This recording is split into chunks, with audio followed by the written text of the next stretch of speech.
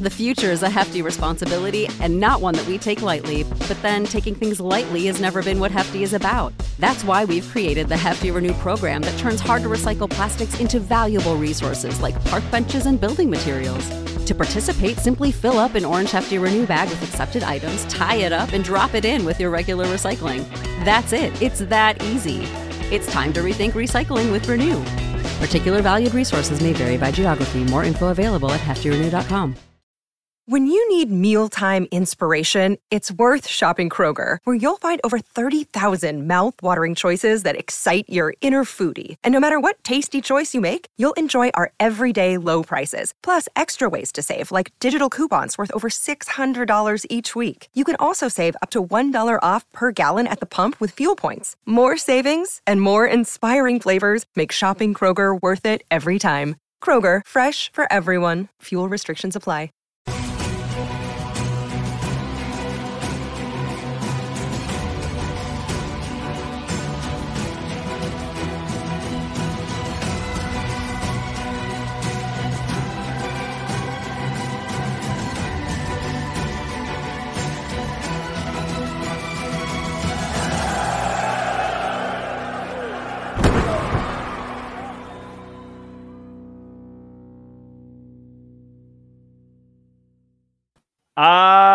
Yes, ladies and gentlemen, it must be Monday because it's the Wrestling Inc. Raw After Show. Justin LaBar, Jack Farmer, Jimmy Corderas, or as we all call him now, Corduroy. We are in the building. Well, we're not in the building. We're in different buildings, but we're here to talk about Monday Night Raw. And it was okay. There was some stuff that happened.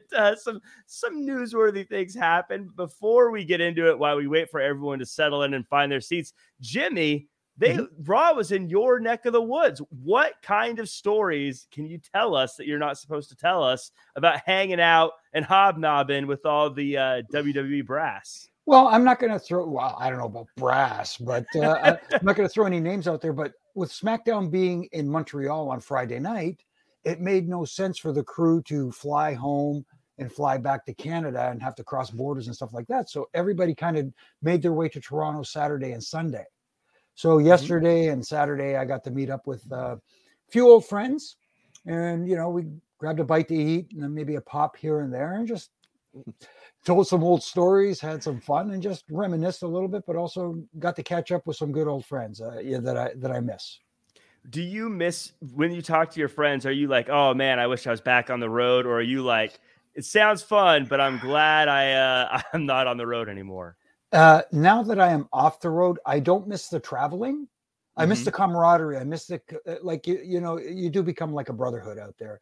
And yes, there are conflicts between some guys. Yes. It's like any family where when people, have disagreements, let's put it for lack of a better term. I miss the guys and gals. I miss the crew, but I don't miss the travel one bit. Yeah, travel is no fun. But speaking of traveling, next week, Justin LaBar, not to give away the, not to bury the lead here, but that Raw's moving to go into your neck of the woods next week. So are you going to be hobnobbing with the big WWE brass? You never know. The funny thing is, actually, the hobnobbing with the WWE brass I've done in the past in Pittsburgh, it always happens when I least expect it. It's rarely at situations that like I'm prepared for, and then like I'm meeting said person at said time. It usually ends up being somewhat of a surprise. So that's why I just, whenever they're in town, it's always fun. You never know who you're going to run into and what situation you're going to find yourself in. I've drafted notes. Maybe one day I'll follow in Jimmy's great footsteps and release my stories. I won't have a WrestleMania main event in my story, I don't think, as Jimmy does. But it might be interesting to some. I gotta say, Jimmy, this is actually I'm excited to see you, but Jimmy messaged in this afternoon and said that he'd be on tonight. And had you not messaged me or had you said, hey, I'm not gonna make it on tonight, when we got to the main event tonight, which obviously we'll get to, and there's a ref down, I was like, oh, come on. We're milking the hometown guys and girls. Yeah. Come on.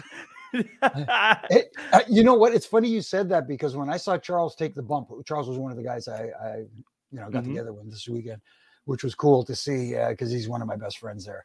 But when I saw him take the bump, I was thinking back to WrestleMania 24 when I took the bump and he did the big rundown for me. I almost wanted to return the favor there. I'm watching from home here and I'm going, oh, now I wish I was there to do, you know what I mean? But see, you were waiting for Jimmy to go make the count. I was waiting for him to help Dexter Loomis and sneak out through the crowd. But there's a lot of people that showed up tonight on Raw. But before we talk about all of them, we have some news. Sounds like the Road Dogg is back as executive, replacing Jeff Jarrett. The Road Dogg has been rehired by WWE in an executive position, according to PW Insider. James had been released by WWE in January after being one of the chief voices involved in the black and gold era of NXT. As revealed in a follow-up report by PW Insider, James will be assuming the position of Vice President of Live Events, a similar gig to that previously occupied by fellow Wrestling Dynasty member Jeff Jarrett. Now, Jimmy, did you have, when you were working with WWE, a lot of interaction with the vice president of live events or a similar role? Had that role not been there when you were around? I don't remember if somebody was, vice president of live events. I mean, I thought it was kind of like there could have been someone with that title, but I don't recall anybody having that specific title. I thought it was taken care of in a group kind of thing with talent relations. I thought it was part of the talent relations department. I could be wrong. Somebody could correct me if they're listening from back in the day. But I, even to this day, when I see whether it's vice president or senior vice president of live events, I'm trying to think, so do they book the live events? Do they just oversee everything when everything is put together? I'm not really sure, but I don't recall that position being there when I was there. I'm sure it's a very busy job, but it sounds like one of those like vice president of specific duties or one of those jobs where you're like, what is that? But I know there's stuff to it. Now, Justin, I definitely want to get your take on this, but I'm a little worried because Wrestling Inc. it's a news site and we have to be fair. We have to be unbiased. But speaking of palling around with brass, I saw a picture of you hanging out with Road Dogg at a football game. Oh yeah, that was several years ago. But yeah, I mean, he's a as anybody that's ever worked with him or met him, he's a really great guy. A tremendous story, obviously, and very open about his where he's fell short in life and how he's come back from it, and life's given a second chance. It's cool to see, and I'm not surprised to see this. He was head writer for SmackDown for a while, obviously under Vince McMahon's watch, and that's a stressful job.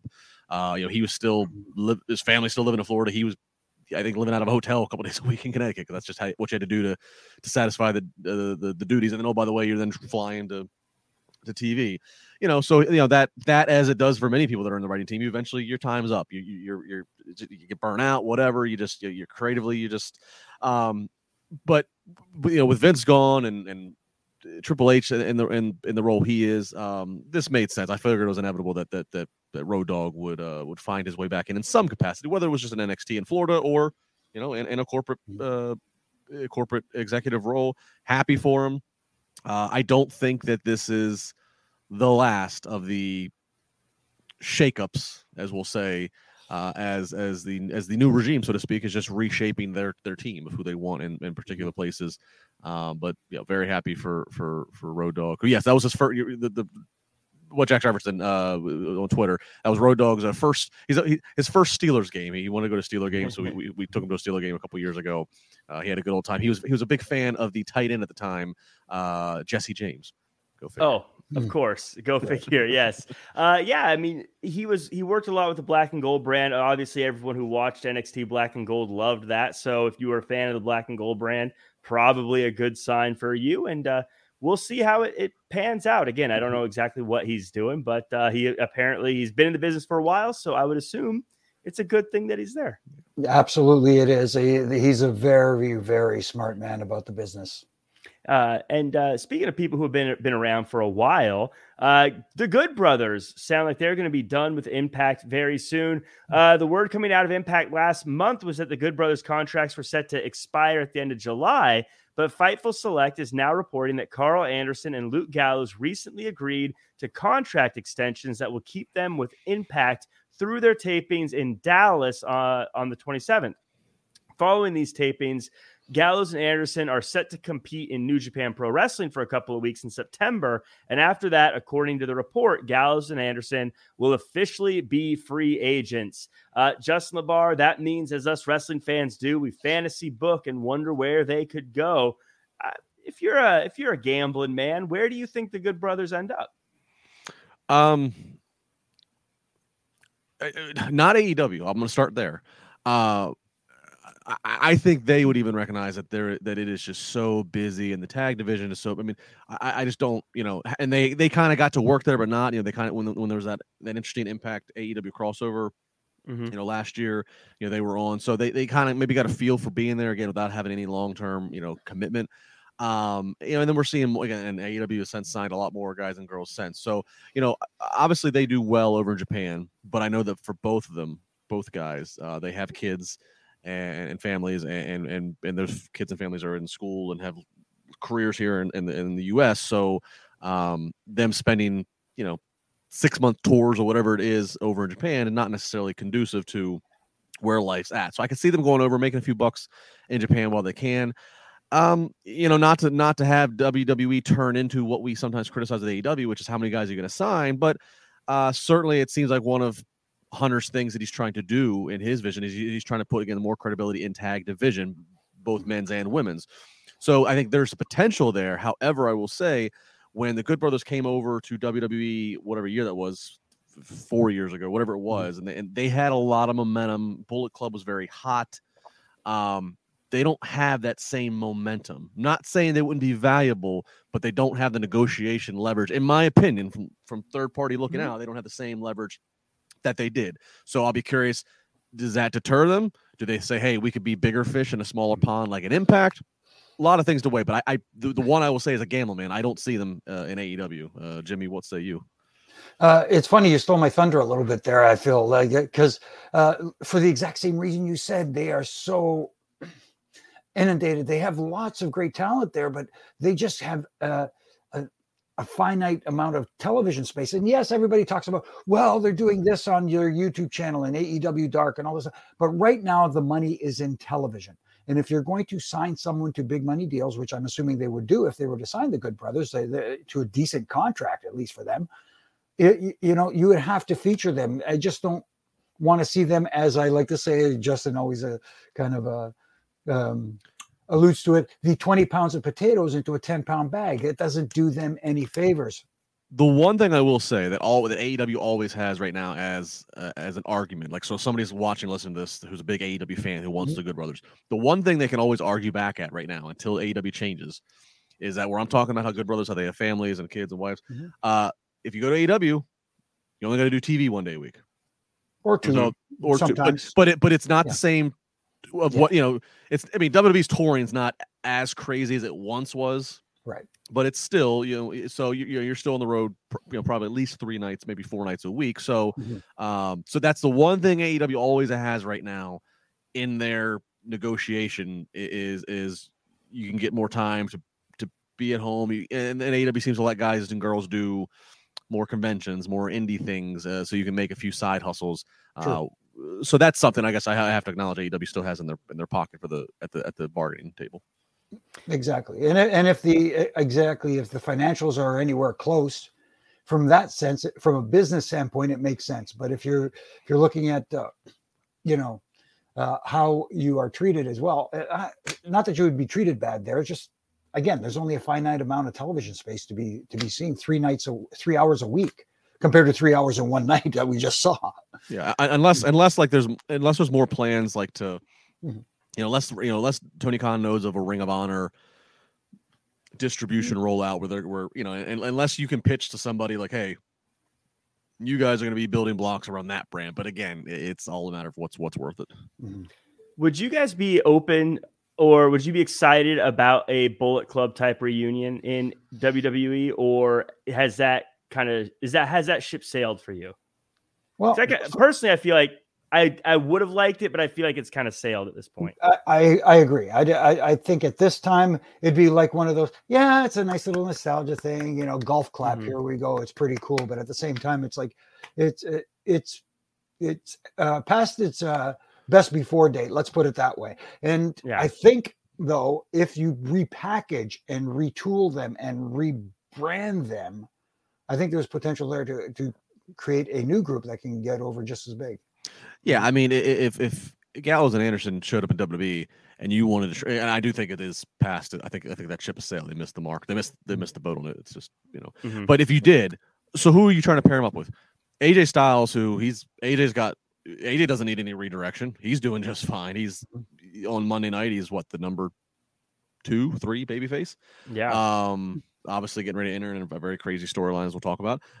Finn Balor, some of the best momentum Finn's had in a long while, strangely enough, as a heel. But it's so, like, you know, who are you? You know, what are you going to blow all that up to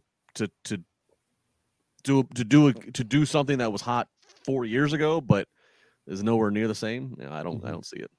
Yeah. We got a question in the chat from Dylan Matthews, the GIF King, by the way. He asks, or he says, I heard AEW has 170 wrestlers on their books. I don't know what their numbers are. And I don't know what on the books means, if it means full time or like counting people who fly in for dark and then do one match or whatever. But their do you guys books know anything about that? Well, number? I mean, their books are. I don't believe their books are public, so Right. You know, who would, you know, and you know, who would be able to validate that? But I don't think 170 is how many they have signed. I think it might damn well be close to 100 if it's not over. But I mean, yeah, I think if you're trying to get in the 170, maybe 170, like if you want to count number of talents that they have written a check to, if you want to take in consideration, yeah, the independent guys and girls who get to have these come in, come out, appear on dark, appear on whatever. Maybe the total number that they've written checks to, maybe in that column, you know, is 170. But in terms of who is obligated and contractually bound to them, that seems like an astronomical number for them right now. I don't know where that number came from. Could be somebody speculating, but like you said, Justin, it could be just people who have popped 170 different personalities may have popped up on their television / internet channels, but that's about it. As far as like contracted talents, that's an internal number that maybe someone would have to investigate. And, you know, I know that 170 is too many people. If it is a real number, too many people for 3 hours. However, on the other side, I'm glad 170 people are getting a paycheck. That's always a good thing to think about too. But let's get into, speaking of paycheck, what pays the bills is this show. Let's get into it. Before we do, though, always like to say thank you to everyone who is joining us live here in the chat. We got Baby Ice, Peter P, No Bueno Crew, Ethan Cruz, the Tornado, Anthony Y, Marcus Horizon. Let me know if I'm saying that right. Rocky in the chat as well. And Dylan, as mentioned earlier, Tox and Eddie and everyone else. Thank you guys so much for being here with us. Oh, NYC Demon Diva in the chat as well. Shout out to Issa for being in the chat. Thanks for joining along. But also, if you're listening on Spotify or watching this later or Apple, whatever, thanks so much. Do us a favor and leave a review. Leave a 5-star review. The Raw show hasn't gotten a 5-star review on Apple in a while. Go to Apple, leave a 5-star review, and say something really nice on there. I'll read it. Maybe I'll say it on air if it's nice. But if it's mean, I'll probably just have my feelings hurt and cry to myself. But let's get into the show. We have a start to the show, and it's a hot start. It's a fast start. It's a Rollins and Riddle, and it's a brawl, and they're going through the arena and the crowd. And welcome to Monday Night Pyro-fueled Raw. Jimmy Korderas. This is the way to get this show started. Normally, I would agree with you, but it's because of what came next that I think this was the wrong way to either start the show, or you should have done what came next later, because I think it stole some of that thunder. We'll get to what came right afterwards, but yes, it was a hot start and I was enjoying it. And I was going, this is how you start off a show and you get people interested, you get people invested, and they go, hey, what's happening here? What's happening here? And then you have to think about what comes next sometimes. And what came next kind of was, in my opinion, suffered from it because of that really hot start that the people got into. Interesting take, because you make a good point. I didn't think about that, but Justin, I'll let you take it from here. But I guess what I like about it is it gives me that feeling of like I better have all my snacks and drinks ready as soon as the start of the show starts, because they're gonna get going, and that's how I felt when this started. But how did you feel about the start and Jimmy's comments?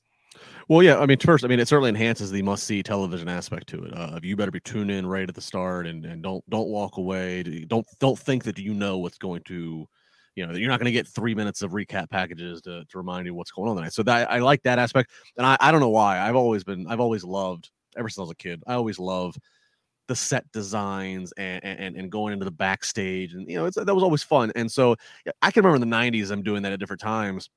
I can't remember in recent era, just in the recent staging era that Raw has been in for the last 15 years, basically since they went HD, that they've ever let a camera live go straight through the curtain into the gorilla like that. I mean, that was a fun touch. It was different visually. I understand what Jimmy's getting at, and I know we'll get more to it once we get into the next segment. I'll disagree on this point, though, is that while I can take the argument of your kind of burying then what's supposed to be a big deal of an appearance, it was an honest attempt, because they could, in past times, if they would have just tried to start like that, they would have, security would have got those two separated, whatever, and then we would have next entrance. But the fact they even had the announcers go back to what the script is, to say welcome on and roll, let's do the pyro now 4 minutes in. If you let yourself, it comes off as we were supposed to start with the pyro and all this stuff, and these guys truly did. They just couldn't be separated, and you're trying to sell the disruption that they're having, the chaos that they were causing, Rollins and Riddle. But Jimmy's point is fair too, as we'll get into. Is do you steal the thunder from what's supposed to be a big deal, hearing this music hit and seeing this appearance by this Hall of Famer? Well, let us know in the chat if you thought that this disrupted the intro with Trish. I'm very curious how you guys felt, because I think it's a fantastic point. I didn't think about it, but it's a good point. I'm very curious. But let's talk about Trish. She shows up. She says that she feels at home in the ropes, and out comes Bayley. And Bayley doesn't know why Trish is there. And Bayley says no one likes Trish. Bianca comes out and has Trish's back. Bayley has the numbers until Asuka and Bliss come out, and it kicks us off right into the opening match. Asuka and Bliss versus Sky and Kai in the Tag Team Championship tournament. And Asuka and Bliss, this one goes on for a little bit, and the folks who got eliminated watch on. It's a multi-segment match, and it's really exciting, but it was the blind tag by Io Sky who left Kai to get choked out so she could roll up Asuka and get the win for the bad guys. Justin LaBar, I guess first and foremost, is Trish Stratus the most universally loved legend in WWE? I don't know if I've ever heard a single person on Twitter or anything say they don't like Trish. Yeah, maybe that's a fair question. Trish is pretty over with everybody. I mean, who's got a problem with Trish Stratus? Yeah, I've never seen a negative thing said about her ever. I've said this about Jimmy. I've said this about Jimmy. I've said this about Tommy Dreamer. There's a few short list of people I've said that I've gotten to know that have worked at the highest level, that being WWE and pro wrestling. I say I don't know anybody that says anything bad about them. Trish would be another kind of point in there. Look, it was great to see her. I always love using, and I felt like they don't do this enough in the past when we do old school shows and vintage shows. I love trying to give a rub, trying to have a Hall of Famer in there with the current stars and what have you. This was awkward though. The promo was fine, but then the transition that how it went in the match. I mean, and Trish didn't even get physical. It felt like there was supposed to be something more. And then I'll get to it later. I thought later in the show, oh, here's the perfect situation for Trish to come back out, and this will wrap this whole story up, and I can cross out my critique of the opening segment. But it didn't happen. So great to see Trish. She looks a fine wine. Nice to see her with the interaction with the top heel females. But I did feel it was a little awkward trying to go from that promo to the match the way they did. Yeah, I was confused because it sounded like they were going to do like a 4-on-4 match at some point with the way they were talking about the numbers and things. Jimmy, for you, I wanted to ask, Bayley came out and she said, I don't know why Trish is even here. Why was Trish there? Trish is she's from Toronto. She's a hometown girl. You know, she's a Hall of Famer, and why not bring out legends and people that are hugely over, like you guys said. She is over big time. And again, I hate to harp on this point. When you heard that music, the laugh leading into her entrance music, the crowd popped, but it wasn't what I expected. I expected a big resounding, which is why I think that opening brawl kind of took a little bit of the steam out of it. That's what I'm thinking. But at the same time, they still reacted huge to Trish coming out, and she's a Toronto legend. She's actually a part of a show up here in Canada called Canada's Got Talent, which is a spinoff of America's Got Talent, and she's one of the judges up here. That's how hugely over she is. Yeah. Which isn't America's Got Talent a spinoff of like England's Got Talent or something? It's all spinoffs of spinoffs somewhere. But yeah, she's so young looking. It almost didn't feel like it was a veteran hanging out with the youth. It felt like just another wrestler with the other. She felt like she belonged in there. It didn't feel like she was someone who came back. She's like the female Billy Gunn. Never ages. Yeah, it was so it's good on her though. I don't know if that's a fair comparison.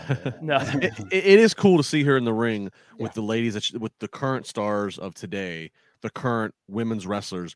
Because if you look at women's wrestling history in WWE, obviously Alundra Blaze leaves in late 95, early 96, and then women's wrestling really just is, then we truly are in the Sable, Braun, Pan. We really are in that era of the Attitude Era, and then Trish, and then obviously in the company with Lita, they were the first then next attempt to like let women wrestle in the early 2000s. So it's kind of cool to see her in there with Bayley and Asuka and these ladies of today are so well revered for being wrestlers. I thought that was a really cool bridging of the gap moment. Yeah, it was good to see her out there, and I think I call it a net positive, but I think I agree with both you guys in that the transition into the match was a little clunky, and maybe just letting Trish open things up would have been the right move. But overall, I still think it was a net positive. I do want to say something they mentioned earlier, but I feel like it's just natural, or later, but it feels like it's natural to bring up now. Gigi Dolan was hurt, so they are going to have a second chance fatal 4-way for that spot. That said, Jimmy, I'll start with you. If you could pick Io Sky and Dakota Kai or the field, anyone else, who do you think's going to win? Oh, because if we were gambling, if you're putting money down, you either pick the two that seem like the favorites or anyone else. Where do you put your money? Sometimes it's good to go with the favorites. I know that you're always looking for someone for value, but at the same time, there's value in the favorites. I mean, they're a hot commodity as heels right now, and they've got a kind of a name that kind of catches on. It's almost like Kai and Tai. It's Kai and Sky. And, yes, you know what I mean. And very evil. And Bayley has been on fire on the microphone as their mouthpiece. So obviously, you can pick someone else, but I'm going to go with them. What about you, Justin? Would you pick them to win the whole thing? Or if you were in Vegas, you could get the field, maybe returning tag team, wink, wink, nudge, nudge, or anyone else that comes out? No, I mean, I'm going to go with winning this tournament. It's Kai and Sky, because I think it's like we're seeing that right side of the bracket is just ravaged with booking troubles, and they have to keep whatever injuries and what have you. And it feels like whatever, it doesn't matter. They just have to just complete matches to make the bracket move along, because they know no matter what happens, the entire ending point is to have Dakota Kai and Io Sky, the two returning ladies who are trying to establish this team. Whole idea is to have them standing tall as heels. They think they've dominated the WWE tag team women's world, and then boom, we get a return of two ladies who were supposed to be involved in this all beginning until drama unfolded. Of course, I'm talking about Sasha and Naomi. So it feels like nothing. It doesn't matter what happens on the right side of the bracket. Just the whole point is we just got to get Sky and Kai to the victory lane, to the finish line, and hit Sasha Banks' music. That's all that we're trying to do here. Well, and as we move on, speaking of hitting music, we got some new music from Finn Balor. He has a run-in with Ziggler in the back, and Finn says, Ziggler, you're just one of these guys that try to attach yourself to young talent, which I thought was just a great line. Ziggler slaps him and then calls him the B word. They also have a match that goes for a few segments here, with Finn getting the win after Rhea Ripley gets involved. Justin, I want to talk to you about this. Is this a new Dolph? I'm loving this. It's not like he's like this totally repackaged, but it just feels like a new energy to Dolph Ziggler. Yeah, it does. I mean, this guy Dolph continues to reinvent himself so many times. I mean, there's been so many rumors over the years of like, oh, Dolph's leaving, or look at the way they're booking him. They're burying him on the way out. And yet the guy's the longest tenured, full-time roster member, I think, right there with the Miz. Yeah, I mean, Dolph's great. He's one. He can make anybody look great. He can be plugged in. Dolph can be one of your most rallied behind baby faces. He can also be one of your most despicable heels. He can play it great both ways. So yeah, nothing but praise for Dolph Ziggler as a performer. And Jimmy, to pile on that, Dolph hasn't won in a long time, but the way they're presenting him and the matches he's having, it still feels like Balor got a big win tonight. At least I thought so. No, it absolutely did, because Dolph Ziggler is that good, even in a losing role. Like, how do we say it, Justin, all the time? Getting over without going over. But Dolph Ziggler is now that veteran to help elevate talent, and he's so good that he could do it in by losing. And that does elevate the talent, despite the fact that I can't even remember the last time that Dolph actually won a match. Yeah, he kept getting near falls in this one, and I was like, "Wait, is that a finisher, or is that like because he never wins?" So I don't know if these are supposed like the zigzag. I was like, "Is that a finisher, or is that not?" Because he doesn't ever finish it. Yeah, not to interrupt you, but that's my only issue: is finishers should remain finishers unless it's a big time match. Not just, you know what I mean? Yes, I get they were trying to elevate, but at the same time, it was like, could have done something a little different than his actual finish. Yeah. We have a couple of questions here in the chat. Peter, great. Always good to see Peter. I feel like I haven't seen you in a while, Peter. Good to see you here. Asks, off topic, Justin, how beloved in Pittsburgh is Shane Douglas? Seems to not be as mentioned as other ECW legends, despite being their main eventer. Triple threat. Well, Peter, I think that's, I mean, Shane, to hardcore wrestling fans and to fans that were watching back in the late 90s during ECW's prime, mid to late 90s, obviously everybody knows that he's from here, and he gets, if he's at a local show or something, he gets his pop, and he gets to cut his same Shane Douglas kind of anti-establishment promo and gets a pop. I think probably the reason what you're alluding to, Peter, is that the fact is all the other, he was one of the main event stars for ECW during their prime. I'm talking about ECW in its prime. He's pretty much the only one. You look at Tommy Dreamer, the Dudleys, Raven, Taz, I'm sure Rhino, and then towards the later end. He was the only one who never went to WWE after that. He had a stint in WWE that interrupted his ECW run. He had a stint in '95, if you remember, where he was Dean Douglas, where he had the menacing teacher gimmick, and it was par for the 1995 course. Everybody has to have an occupation, not any great creative behind it. He was just easy heel fodder for an emerging babyface in Shawn Michaels or Bret Hart. But, he had his best stuff in ECW. But after that, after ECW was bought, he never was part of the invasion angle that I can recall. He never had a stint. Even Raven has one of my favorite Jimmy Corderas matches that I was there for, Mania 17, the hardcore. Raven came back, had a little stint to do that. Obviously, Dreamer had a run. The Dudleys went on to have tremendous success. Rhino success. So he just didn't have that. So I think that's the perception. He just never. He never got in front of that audience as the franchise Shane Douglas, the biggest television audience he was in front of. He was this throwaway occupational gimmick as Dean Douglas. I think that's probably where general perception comes from of why he's not put in that same conversation. He was in WCW for a while too, but it was kind of during those downward slope days of WCW. If you're in WCW in the year 2000, you don't need to put that on your resume. I was a huge Shane Douglas fan. Triple threat. I used to love. I got to tell you though, Shane Douglas, again, when you talk about people who are knowledgeable and can teach in this business and teach the younger talent. Shane Douglas was definitely one of those. I used to, he didn't really hold court, but when he gave advice, I would always like, well, what? I'm listening. Smart. Yeah. Smart. I mean, and then for those who don't know, I mean, he was trained by the great Dominic DeNucci. He was trained at the same time by Dominic as Mick Foley was. They were in the same training class. A few others that I'm leaving out. I apologize. But so yeah, I mean, to Jimmy's point, he knows what he's talking about. He just because he never got to have a WrestleMania match doesn't mean that he's not worth a damn. It's just public perception. To Peter's question, I think that's where he kind of gets lost in the shuffle. Is that's just kind of where even the Sandman, who you look at Sandman, you're like, other than New Jack, you look at Sandman, you're like, this is an ECW act that's over.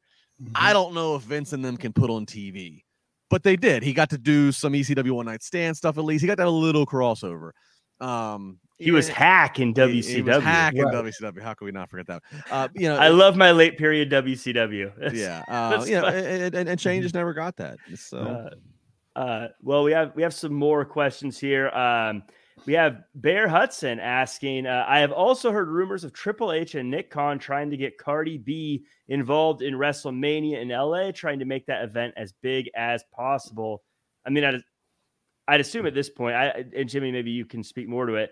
At this point in the planning, I'm sure all options are open for that kind of stuff.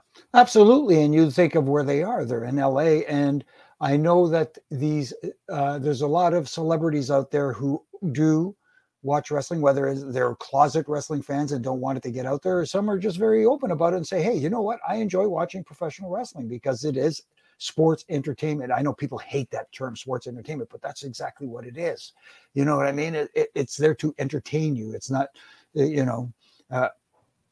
okay, I hate to put it this way. It's not a legitimate sport. It's very athletic, and there's, some talented athletic people involved in it. But at the same time, as we know, the outcomes are predetermined. So it is a form of entertainment. And these celebrities, so to speak, gravitate towards it. And we've seen them over the years. And I've had the pleasure of, interacting with plenty of them. One of them especially was the late, great Michael Clark Duncan from the Green Mile, who at WrestleMania 2000, during that hardcore match, there was there's somebody behind me and he's heckling me in this deep voice. And I was like, who is this person? But this is WrestleMania. You can't turn around and start, going after someone. So at the point, the match ended and I heard the voice and I figured, okay, they're showing something on the Tron. Hey, you. And I turned around and I went, Green Mile. You know what I mean? So it was kind of cool. He was smiling. He had that big smile on his face. And then afterwards, I was out in the back. I was on my cell phone talking to my wife, and he come out. He goes, "Hey, sorry to bother you there." And I said, "That's okay." He says, "Who are you talking to?" I said, "My wife." He says, "Give me the phone." I said, "Pardon me?" He says, "Give me the phone." So I give him the phone. He's talking to my wife there, and then he's having fun with her. And he says, "Okay, I'll give you back to your skinny leg husband." And then she's like, he's tremendous. Obviously, rest in peace. He was tremendous in a movie that took place largely in Montreal. The Whole Nine Yards.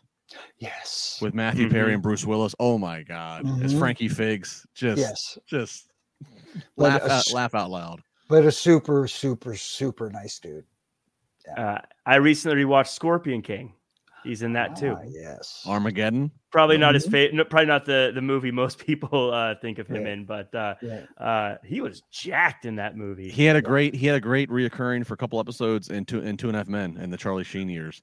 He played the father of a girl that Jake was. Oh my God, that Jake was interested in, and he was just great comedic actor for a guy who judging a book by his cover, you wouldn't think he's going to be a comedic actor. Oh, right. Ricky Bobby, he was hilarious. Don't you put that evil on me, Ricky Bobby.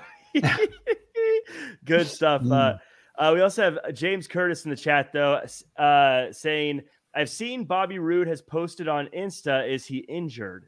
I've heard nothing of that. Have either of you heard anything about Bobby Roode? No, nothing. You're just quiet. And sometimes if you're going to repackage someone, sometimes out of sight, out of mind is a good way to go.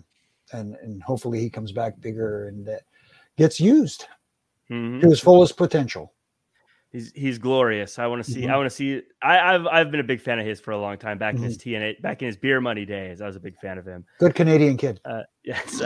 Oh, you're biased. That's why you like it. You just like the hometown people. No. We speaking of hometown people, we had Gable comes out and says that Canadians are toothless and dumb, and that put down really works everywhere. I've realized. Eventually, Gable calls out any Canadian, and it's the prize fighter that comes out. They have a long, tough fight, and KO wins with the pop-up power bomb. Otis and Gable attack Owens post-match, and he stuns one and power bombs the other. Jimmy, I mentioned this on Twitter. I'm going to ask you, has there been a bad match since Triple H took over? On television, there's been matches that I won't say were bad, but could have been better. But this one here was a good match. It was a fun match. And you know, obviously someone like a Chad Gable, who is very underrated for his in-ring ability, and also his comedic stuff is very good too. He's a good all-around guy. But Kevin Owens, it doesn't matter what you give him. He will make it work. And he showed it tonight. It doesn't matter who he's in the ring with. He's going to be the KO that everybody wants to see. And he was huge.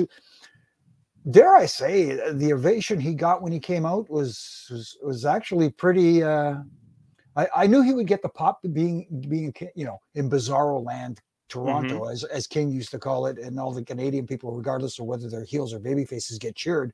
But he got a bigger reaction than I expected. Yeah, I mean, look, Kevin Owens, he's from a different province in Canada, but man, he's up there with the Trishas and the Edges and the Pops tonight. I mean, he's over like Rover. Yeah. It's kind of crazy. It's like, you know, he has the credibility of being in a WrestleMania main event with Stone Cold this past year, but Triple H has decided to hit the reset. And, okay, we're not going to make you just be a heel because you had to be a heel there. We're going to let the people want to cheer KO. He's kind of, he has just kind of, he's got that the je ne sais quoi. There you go. Very French from Quebec. Very Canadian. Yeah, Labar can speak a little French every now and again. So yeah, it felt good. It did feel good. And I'm gonna say this with Chad Gable. Chad Gable's always money with his role.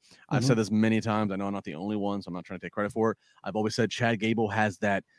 Obviously, has a great athleticism. He has that awkward cockiness comedy to him that Kurt Angle had back in the day. And not to jump ahead, but they advertise later, they're obviously coming back here to Pittsburgh next week. Kurt Angle's gonna be there. I would love to see a Chad Gable Kurt Angle interaction. I feel like that could be grand potential of comedy chops. If Chad Gable shows up during a Kurt Angle promo with the guitar in that hat, the hat, I will lose it. They need to put those two together. That'll be so that could become what those two have the potential to make one of those moments similar to like Jay Lethal and Ric Flair back in the day. Maybe not because one of them is mimicking the other, but just one of those combinations of two people where you end up sharing the video of it forever. I think they could be absolutely money in the ring together. Yeah, I mean, I can imagine Kurt out there, or backstage together. Kurt, who is loved here in Pittsburgh, who is a legend here in Pittsburgh. I can imagine Kurt out there, and then all of a sudden just being interrupted with shoosh, and here comes Gable with the guitar and a little hat, and just I mean, I'm probably booking the fantasy here. I don't want us to be disappointed if that's not what happens, but I really would love to see Chad Gable and Kurt Angle have some interactions. I think that'd be great. Oh my goodness. The three I's: intensity, integrity, and the last one's intelligence. It's the Alpha Academy. They're all about being smart. It writes itself here, people. But that you've got me all excited about Raw next week, Justin. Funny enough, Chad Gable used to be tag team partners with Jason Jordan. Jason Jordan was the illegitimate son of Kurt Angle. It should have been Chad Gable the whole damn time. That's right. This is going to be. Oh, see now you got the brain going again, Justin. Chad Gable comes out with a DNA test. Blah blah blah. Anyways, never mind. Long-term storytelling. We never got the closure of Jason Jordan and Kurt Angle because Jason Jordan got injured. Long-term storytelling. There you go. And Gable has connections to people at DNA testing. We know from the Ezekiel storyline. Oh, we pull it all together. It's like Marvel Endgame. Everything just coming together perfect. And here in Pittsburgh is where Dr. Joseph Maroon, who heads up the medical policy, is based. This is where lawyer Jerry McDivitt, Vince's longtime lawyer, we had the legal, we have the medical. They can all be present. It's all there for the taking next week here in Pittsburgh. I think they've been planning this for years. I think this is the moment they've been waiting. This has been locked in a this has been locked in a file with a confidential seal on the folder of here's long-term storytelling that's going to play out on August 29, 2022 in Pittsburgh, PA. There you go. People are like, yeah, long-term booking, The Rock and Roman in Hollywood at WrestleMania. Yeah, whatever. The real long-term planning is Cable and Kurt Angle in Pittsburgh on Raw. But Justin, there's a few things I want to throw your way about this that I as we talk about changes in Raw that I noticed in this segment alone. Obviously, KO with his old Tron back and old shirt back, Otis with facial hair again, and of course the crowd chanting for Sammy at the end of the matchup. Justin, I'm just going to throw those things out there. Any comments on these little things I'm noticing watching this segment? Well, the KO thing I already alluded to. It feels like we're just kind of hitting a reset, going back to what if we want KO to be a babyface, what worked best, what got over the most when he's a babyface. So they're just kind of going back to that. The Otis, we don't need to bring back his last name. He doesn't need to be Otis Dozier or whatever the hell he was. But I mean, there were tinkerings with his appearance and presentation that I think a lot of people just were kind of like, well, why? Why do you need that? I think it's all just a product of, and Jimmy says it. I'm stealing his lines here. Just keep it simple. This is pro wrestling is not supposed to be difficult. It can be creative, but there's a difference. It's not, the concept's not difficult. It's a good guy and a bad guy, and there's conflict. You can get creative with the swerves and turns, the swerves, bro. But at the base and core of it, it is simple. It is simple. Carnival. Come in. We got a bad guy and a good guy. Yeah. It just so happens that now pro wrestling has television, so you need to have backstory. You need to have evolution of characters and blah blah blah blah. But at the core of it, it is simple, low common denominator. Everybody down to little kids should be able to understand. Good guy, bad guy. Quick shout out to Oz in the chat for the super sticker. Thank you so much for the support, Oz. You are greatly appreciated. Thank you so much for that. If you have a question, just throw it out there, and if I see it, I'll make sure to read it out for you. We move on, and Aaliyah, though, she wants to win the tag team championships, and Bayley says that she's stupid for showing up all alone, but Trish says she's not alone, and Bayley needs to put up or shut up, which leads to an Aaliyah versus Bayley match. And even though Aaliyah puts up a fight, Bayley gets the win, defeating the hometown hero. Jimmy, I want to start with you on this one.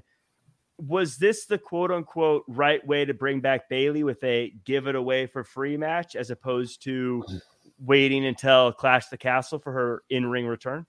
No, this is perfectly fine because, obviously she needs to get her reps in front of a live crowd. I mean, yes, you can go to the gym and you can work out in the ring and you can get some of the rust off and work out some of the kinks. But at the same time, the biggest factor is being out there in front of a crowd, getting used to working in front of the cameras and getting used to positioning of all the cameras and that sort of stuff. And again, you just meet a hometown girl who is going to get cheered regardless, because she is from Toronto and she's working in her hometown.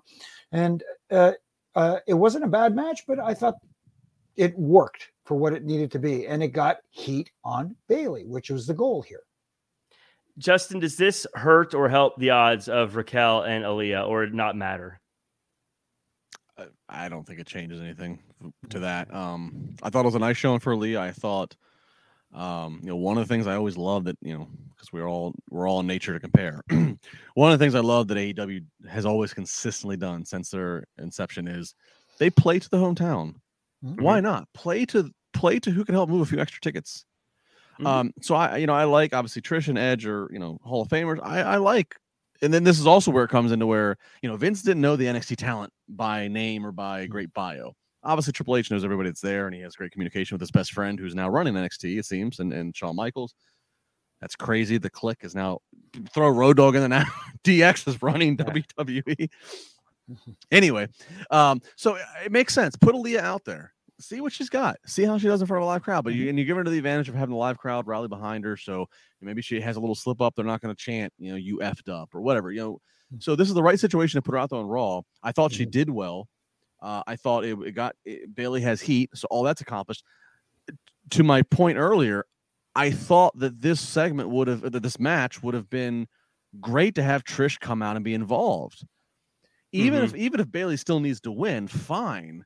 Let Bayley win, then let Bayley do the chicken shit heel stuff after, and have Trish come out and just hit one thing, or if Trish, Jimmy said she's doing another project. If Trish has something in her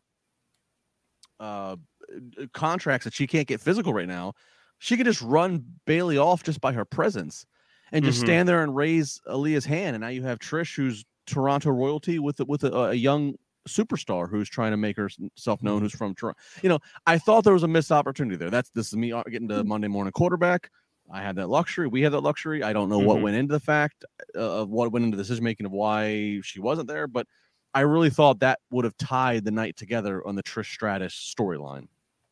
Yeah, I would have liked to see her be a little bit more involved in this one, but you're like you said, a million things could have happened, but all in all, they accomplished what they wanted to accomplish. Someone who also finally accomplished what they wanted to accomplish tonight was a gentleman from the crowd, and it happened during the tag team match between Miz and Ciampa versus Lashley and AJ Styles in a match that felt like 2K Universe mode running amok. The U.S. champion tag team division all teamed up and got to a tag team match. It kind of went as you expected until someone else came out of the crowd at AJ, but then Loomis came out from underneath a SWAT team outfit and choked out, and Loomis choked out Miz and drug him to the back and kidnapped him. But everyone cheers the quote good guys as they continue to beat up Ciampa after his friend was kidnapped by a stranger. Justin, do you know, I guess, do you know who the guy was, the other guy was, or who he was? But also, I don't know, break this one down for me. Well, first off, I love the little Easter eggs. We know now the consistency is when AJ Styles is out there, and it's been AJ and AJ. We know that's when the disturbance has been happening. So you pay attention to that. They showed the backstage of AJ and Lashley walking to the ring. We know that things happen in the background or Easter eggs. Once again, AJ's walking, Adam Pearce and company, and there's a SWAT gear riot person mask standing there. It looks like something, again, is on fire or smoking. So if you're watching, I need to watch this match, not just for the entertaining action that's going to be in the ring, but this is going to be where that crazy thing's going to happen of somebody out of the crowd. And sure enough, it happened, but it happened twice. To your question, I don't know for sure who the first person was. I mean, they again ripped the mask off, the hood off, and they were being shuttled away. It kind of looked like I don't know, but I'm just going off of skin color and appearance. It looked like, Humberto or Angel Garcia, or I don't know who it was. I don't know that. I don't know, but that was kind of the mystery. It's what we want. And then obviously very clearly Dexter Loomis, who kidnaps the Miz in a very horror movie type imagery, and the crowd's going crazy because it's the Miz and nobody likes the Miz. Right. Again, I mean, this is just it's long term. It's been 3 weeks, but it's taking time and it's layered, and I'm invested. Because now at first we thought it was just Loomis. Now there's somebody else. How many more are there? Right. And that adds to the story. And like, I love that you say that, Justin, because now even these matches that in a previous time you'd say, oh, this match doesn't matter, who cares? You're right. You're watching for something, so it matters, and you're interested and you care. No one, poor Miz, no one cared. I love Jimmy though on commentary. He's like, the Miz was kidnapped. And everyone's like, yeah, well, stuff goes on at WWE. Welcome to the party. See, and that's the interesting thing here. Why Miz? And, it's not technically a babyface move to kidnap someone in the middle of a match. You know what I'm saying? So yes, it led to a DQ finish, which people are, forgetting about. People aren't even paying attention to what the finish of the match was. But I guess the official The official decision was a DQ win for Miz and Ciampa, despite the fact that Miz got kidnapped and dragged out of the arena in a rear naked choke or something like that. But the thing I'm curious about, I want to hear the explanation. I want to find out what Dexter Lumis's game plan is. And, I guess in a way that's the goal. You want people to be interested and invested in, hey, what's happening here? Your mind starts working and you start thinking, wait a minute, he kidnapped a heel. Then that's not very babyface move. Why would he go after someone like The Miz? Are they in cahoots somehow? If they're just trying to throw a cloud over everything? Who knows what's going on? There are a lot of question marks here. And there's nothing wrong with question marks as long as when you connect the dots later, underneath the question marks, they make sense. That's the big thing, because in the past, there's been a lot of times that there's been question marks, but they have nothing to do with what we're getting to. And that's where it becomes frustrating. And that's the encouraging thing right now, right? Is that this storyline maybe kind of sums up what we've been debating, is that now it feels like, again, fresh eyes, fresh control. It feels like in the past, if something like this was being done, it literally could be scrapped next week. Or not, that there's no end game. There's at least I have this. I have this trust that there's an end game in sight. There's a date circled on the calendar of we want to be here by this time, and it's being booked backwards, which is how you're supposed to book long-term pro wrestling angles. You start, what's your finish line? You go backwards, and that's what's exciting. Is it feels like whatever happened this week. Whatever happens next week in Pittsburgh, and I will be eyes and ears all around. It feels like it's all going to connect the dots. Nice. And you're right, because I have that same belief too. And it's not just because I like what's been happening or I was a fan of Black and Gold, but even as these changes started happening, they didn't just write off anything. They actually closed out every storyline that was happening, or at least continued it or something. They haven't written off anything, even the Ezekiel KO stuff or whatever. They all said, okay, we need to put a button in this or tie this up or whatever, so that it would have been very easy for them to just say, well, forget that, like move on from this. The number one thing, so like you mentioned Ezekiel, Austin Theory, we'll get to in a second. The number one thing, I know we saw him in a match last week or 2 weeks ago. Omos has been one of the biggest pre Triple H regime. He was the biggest project that's been. I wouldn't be shocked. I could see Triple H seeing, like, here's a guy that's freakishly 7'2", 7'4". Like they don't grow on trees. We're not going to just discard him, but he's one that I could see. Maybe to Jimmy's point earlier, out of sight, out of mind. Maybe we send him back down to NXT. Let's restart this with him. Let's let him dominate NXT and learn in that environment before we put the pressure of him being a top heel for Raw or SmackDown. He's the one guy that I'm watching that's been from the previous regime, not given the same amount of TV time.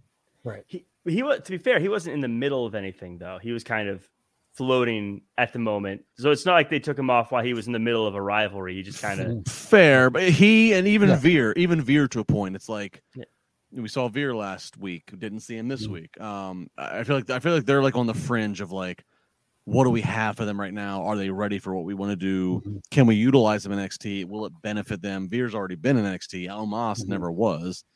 So,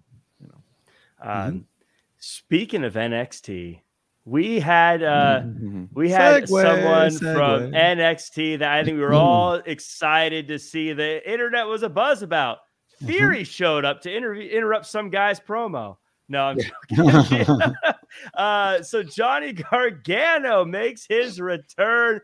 He tells us who he is and why he was gone and why he came back, which I absolutely loved. And the crowd was hot for Johnny wrestling.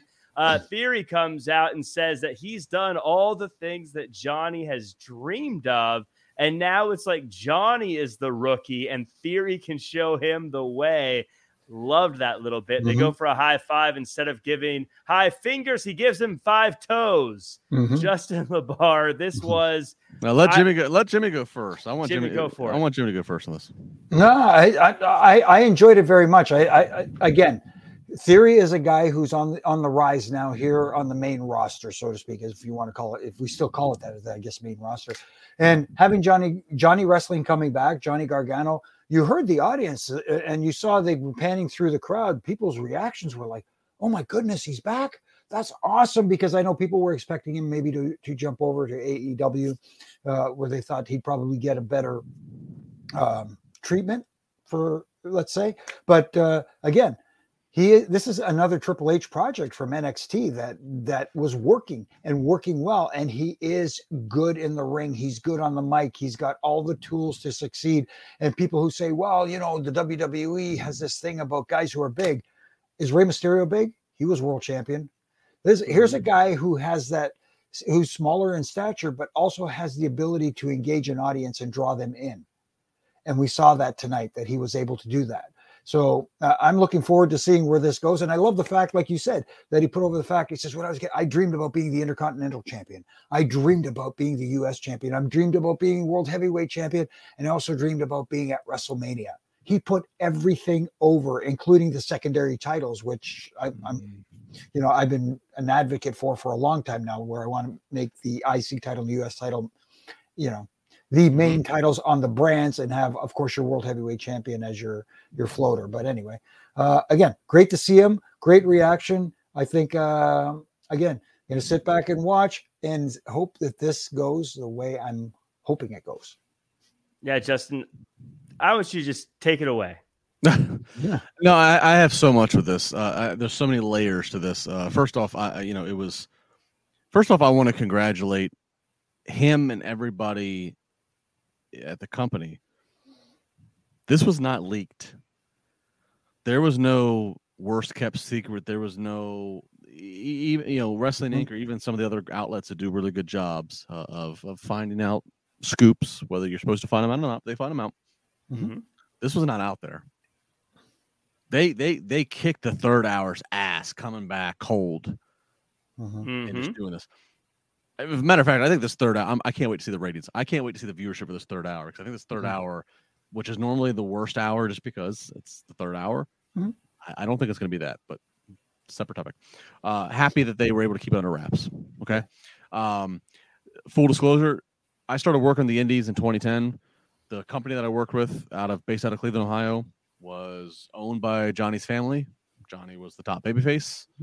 So I had to obviously get to know Johnny and his family, and I worked there, whatever. I knew then, I could see it. I knew Johnny's favorite wrestler, Shawn Michaels, and I could see why. Johnny, who's not the biggest, and you saw that standing next to Theory. Theory's built, but he's not the biggest in overall stature. But even that, Johnny's smaller than him. Johnny has this baby face, rally behind him ability.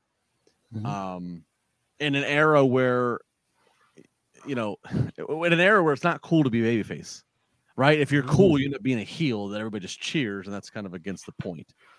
Johnny was always, he always had that ability to whatever. To his promo, I loved his promo. He is a new father. I love that he mentioned Bluey, because he and I have joked. I have kids.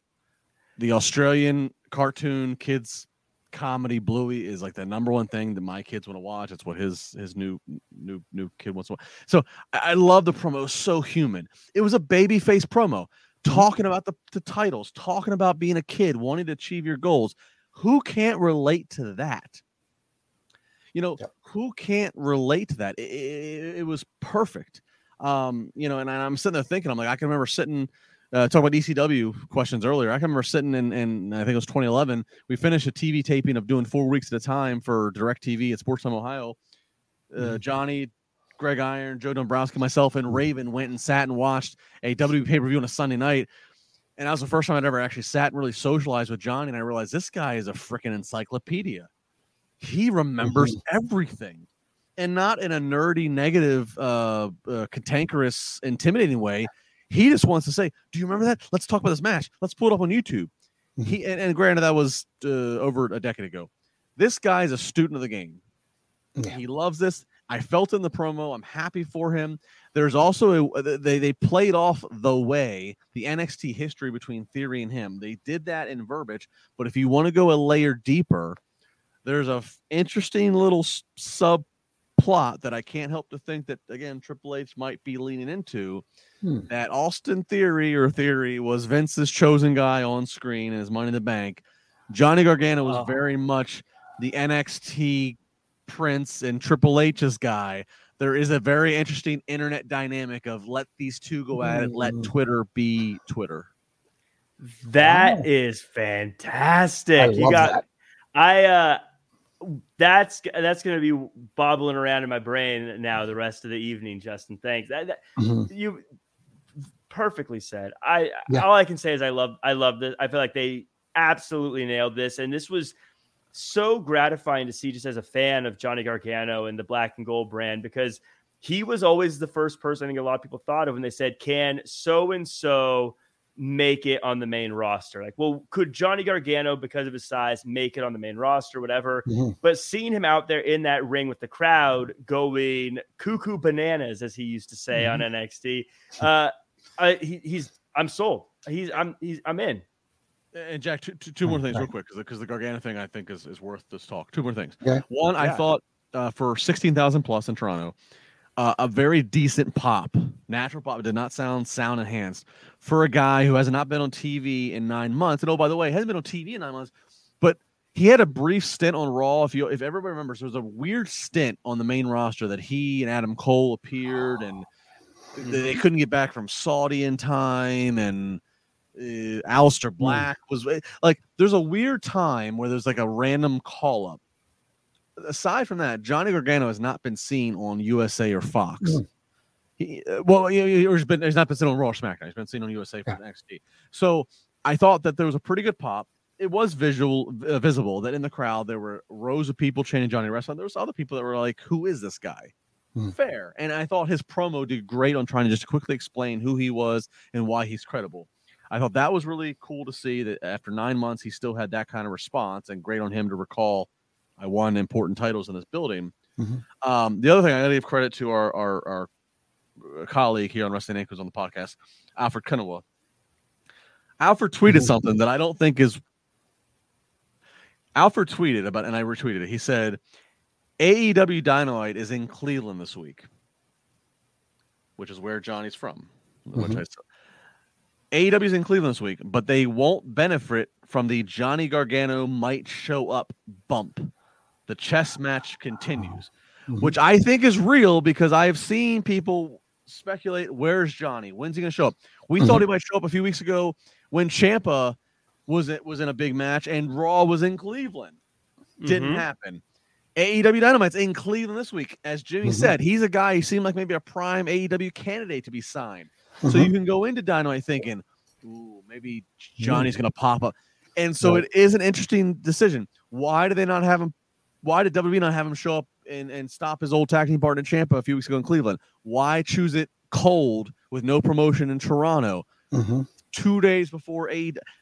I think there is a chess game worth noting there. I retweeted. I thought Alfred had a really good tweet to point that out. I hope there was, because I love it when wrestling companies go at it. It's always fun to watch them go back and forth. So that is a very good note by Alfred there. Yes.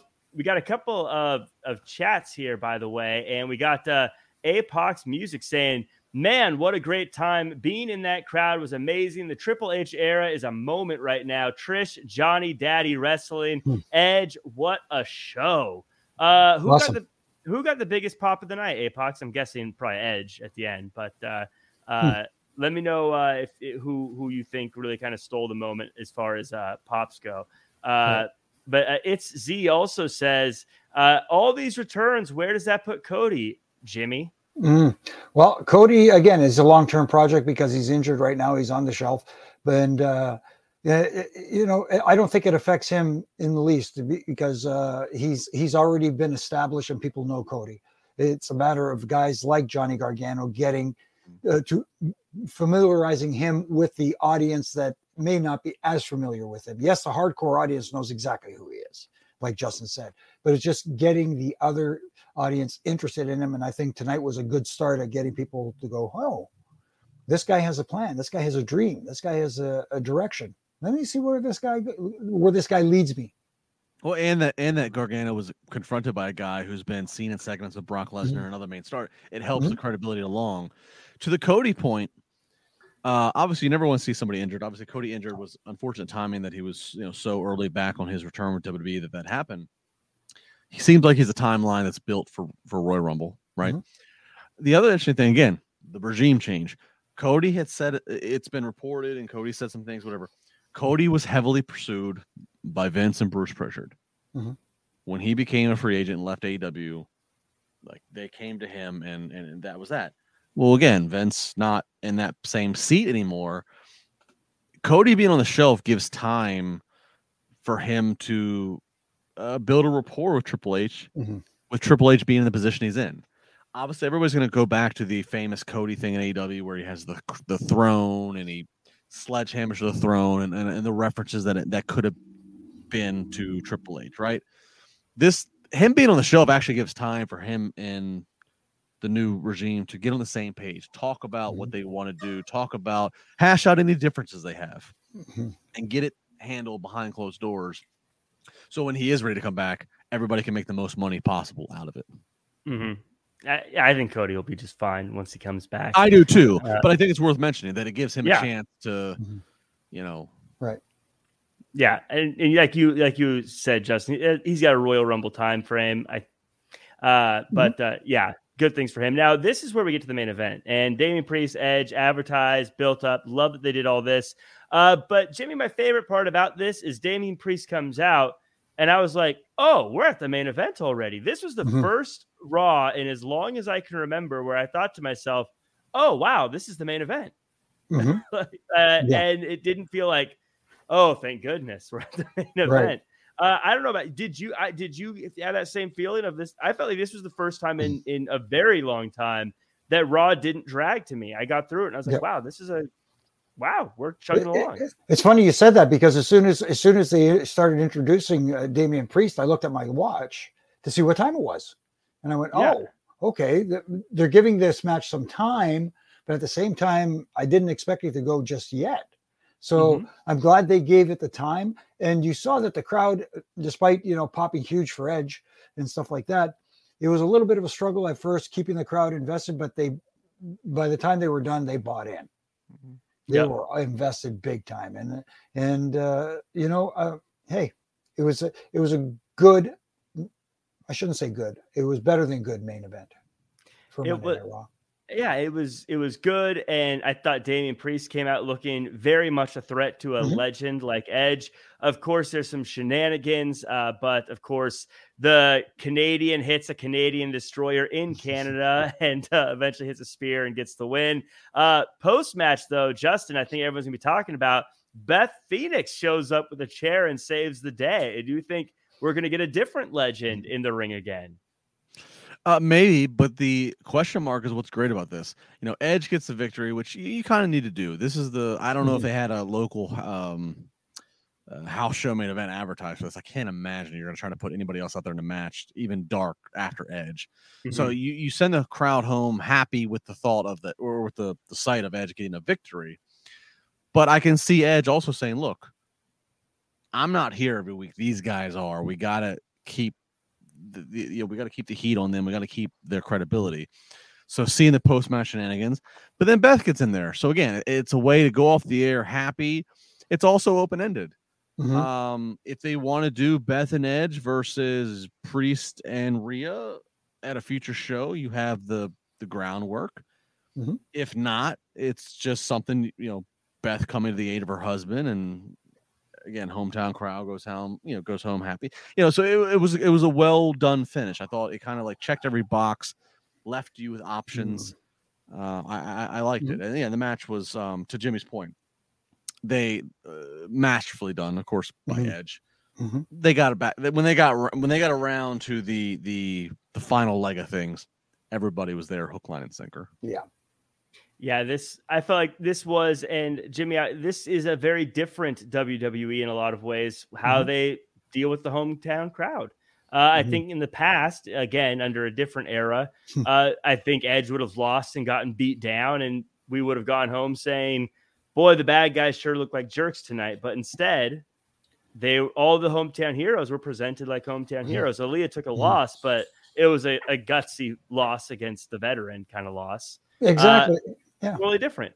Yeah, totally different because, the prevailing thought is, wow, we beat someone in their hometown using some kind of shenanigans, some kind of diabolical means. That's how you get heat on these people. And that was the idea, because you want heels to get heat.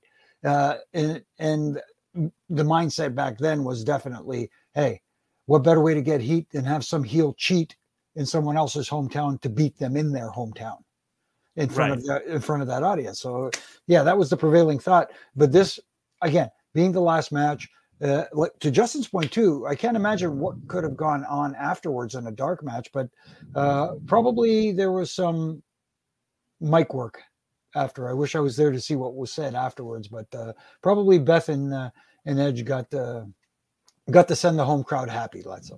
Yeah, I mean, I hope so. Like next week in Pittsburgh, they're advertising locally dark, Rollins and Riddle for a match. I can't imagine in Toronto you're gonna have that finish with Edge and Beth Phoenix, and you're gonna like bring Seth and Riddle out. I mean, maybe if but I mean, you just gave the crowd a 30-minute main event, right? 30, yeah, I don't see what more you can really give them. You can do a little schmoz where, like I said, Edge and Beth are cutting a promo, have some heels come out and interrupt them, and then have Edge and Beth take them out, and leave them laying and send the home crowd happy that way. But to have a match afterwards, I don't see the benefit of that. That's for sure. You could even do Beth and Edge having some fun married commentary, playing off signs. I mean, you could just have them kind of do a little bit of a roast for a few minutes. Yeah. And that'd be that. I don't see any pro wrestling match that you're going to trot out there that anybody's going to be have anything left in the tank at that point for. Agreed. Yeah. Well, all in all, this was a really good episode of Raw. They've been on a good run lately, and I was thinking today, just to wrap it up, and we'll do final thoughts. Justin, we'll have you go first, but I guess just first, is Raw the best network TV wrestling show going right now? As you compare to SmackDown and NXT and maybe even Dynamite, and I know that it's dicey to compare shows to the other companies, but yeah, I mean, it's a little. It is apples to oranges because again, Raw is 3 hours, so for it to be good, I think we're grading on a different scale because 3 hours is 3 hours. I think it's some of the best Raw. I think it's some of the best stuff we've seen on Raw, and things are mattering, and we know it's going to matter, and so that's there. I don't do the SmackDown podcasts here on Wrestling Inc., so admittedly, I do not watch SmackDown in full live. I do watch it, but usually it's in pieces over the weekend. But I'm a huge Karrion Kross fan, so I'm loving what's happening there, and there's some other things. It's all apples and oranges, but I feel like WWE just has momentum, positive momentum, and then they're going into this huge show in Cardiff, Wales. They haven't been over, and there's just a lot of things to be excited about for them. And look, I'm not poo-pooing AEW. AEW's got their big show in Chicago here. They certainly have a little bit more controversy in the news of what's going on internally there, and I think they need to kind of clean up shop. But they got some things to be excited about as well, which we'll talk about on Wednesdays. So it is certainly one of the more intriguing times to be a wrestling fan and analyst, as we are, because there's a lot of things that play both on screen and off screen. And to be fair, I like AEW as well. I'm not trying to be one of those guys that picks sides. I do not want the smoke on Twitter for that. But I'm just saying I'm really enjoying Raw right now. And Jimmy, before you give your thoughts, we got a super chat from Dylan who says Edge got on the mic post Raw and retiring in 2023 in Toronto. Oh wow! Wow. Okay. See, what I will say to that, thank you, Dylan, for giving us that news. But at the same time, it's very rare when talents nowadays get to go out on their own terms. And if that's the way he wants to go out, then he's ready to go out because he, like you said, he's a married man with some young girls as for his children. He wants to be a dad too. And if that's the right time for him, if he feels that's the right time, then good for him. Hey, Dylan, did he say, or do we know do they have a date in Toronto in 2020? Like, do we know if there's like an event that's like SummerSlam, or is there an event that's happening already that we know? Yeah, because the only other date after tonight's in Toronto is post Christmas. There's a live event on the 28th. Or cheap plug. So it won't be there. Yeah, exactly. But I thought somebody in the chat earlier said something about SummerSlam, but I thought SummerSlam was going back to Nashville. Well, Nashville's a short list. August. Yeah. Unless they're doing TV in Toronto next year in August again, I don't know. And they'll just build to that Raw or whatever, like they did tonight. Right. Yeah. It looks like a few people. Yeah, August Toronto 2023 is what they're saying. So amazing. Cool. Interesting. Well, that makes Jimmy, you gotta ref it. The man wrote your foreword in your book. You gotta ref it. And he was also responsible for me refereeing the main event of WrestleMania 24 between him and Taker. Right. So it would be an absolute honor for me to referee his last match. So you got to make it happen. You're so polite and reserved. If I got to be the obnoxious one to advocate, if I got to be your Paul Heyman and advocate for you, I'm going to advocate for you. You got to do the damn thing. You go ahead, because you know me. I'm sending an email to Stephanie right now. I want this. All right, and I'll be the timekeeper. Oh, cool! That would be absolutely cool. I don't know. I'll be the guest judge at ringside. No, I'll be the time. Jack. I'm the ugly one. I'll be the timekeeper. You're the pretty one. You can be ring announcer. Okay, yeah. With that hair. I'll do the ring announcing. That's what. I'll show up, and Rome will be like, Jack, who are you? What are you doing? No, I'm Mark Eaton territory. You're get out of here, Rome. My time. You just remember, like in the old days, you have to have that pencil.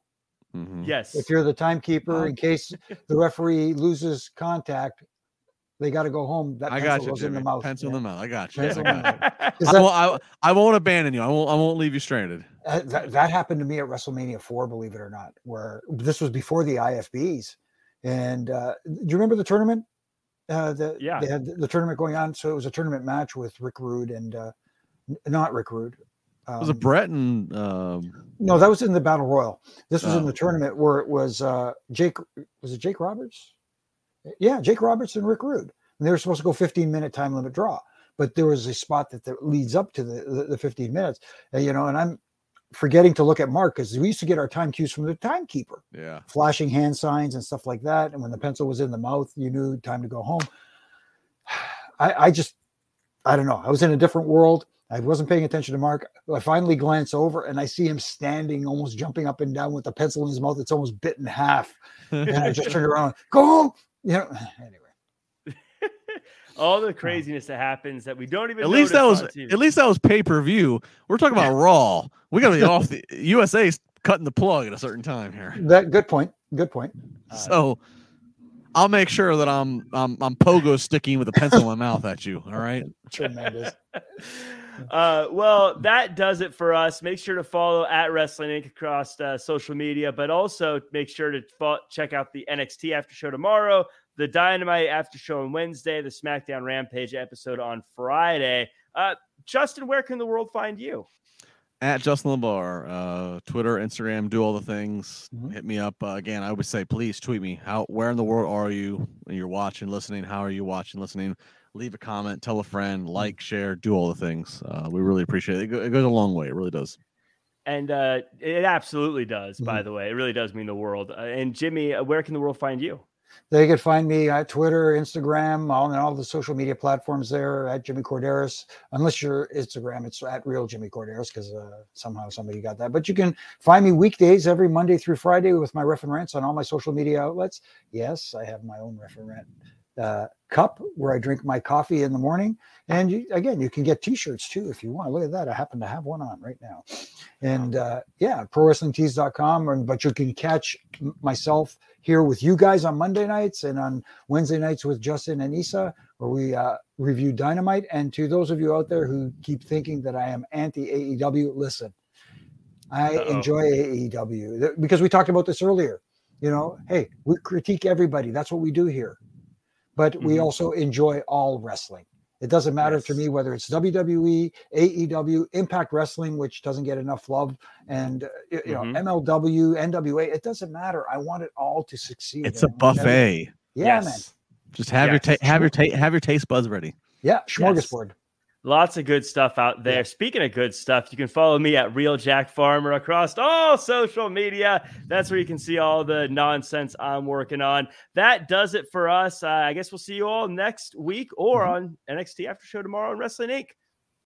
When you need mealtime inspiration, it's worth shopping Kroger, where you'll find over 30,000 mouth-watering choices that excite your inner foodie. And no matter what tasty choice you make, you'll enjoy our everyday low prices, plus extra ways to save, like digital coupons worth over $600 each week. You can also save up to $1 off per gallon at the pump with fuel points. More savings and more inspiring flavors make shopping Kroger worth it every time. Kroger, fresh for everyone. Fuel restrictions apply. Life's better with American Family Insurance because our home policies help protect your dreams and come with peace of mind. Save up to 25% by bundling home, auto, and life. American Family Insurance. Get a quote, find an agent at amfam.com. Products not available in every state. Discounts may not apply to all coverages on an auto or home policy. Discounts do not apply to life insurance policies. Visit amfam.com to learn how discounts may apply to you. American Family Mutual Insurance Company, SI, and its operating companies, American Family Life Insurance Company, 6000 American Parkway, Madison, Wisconsin.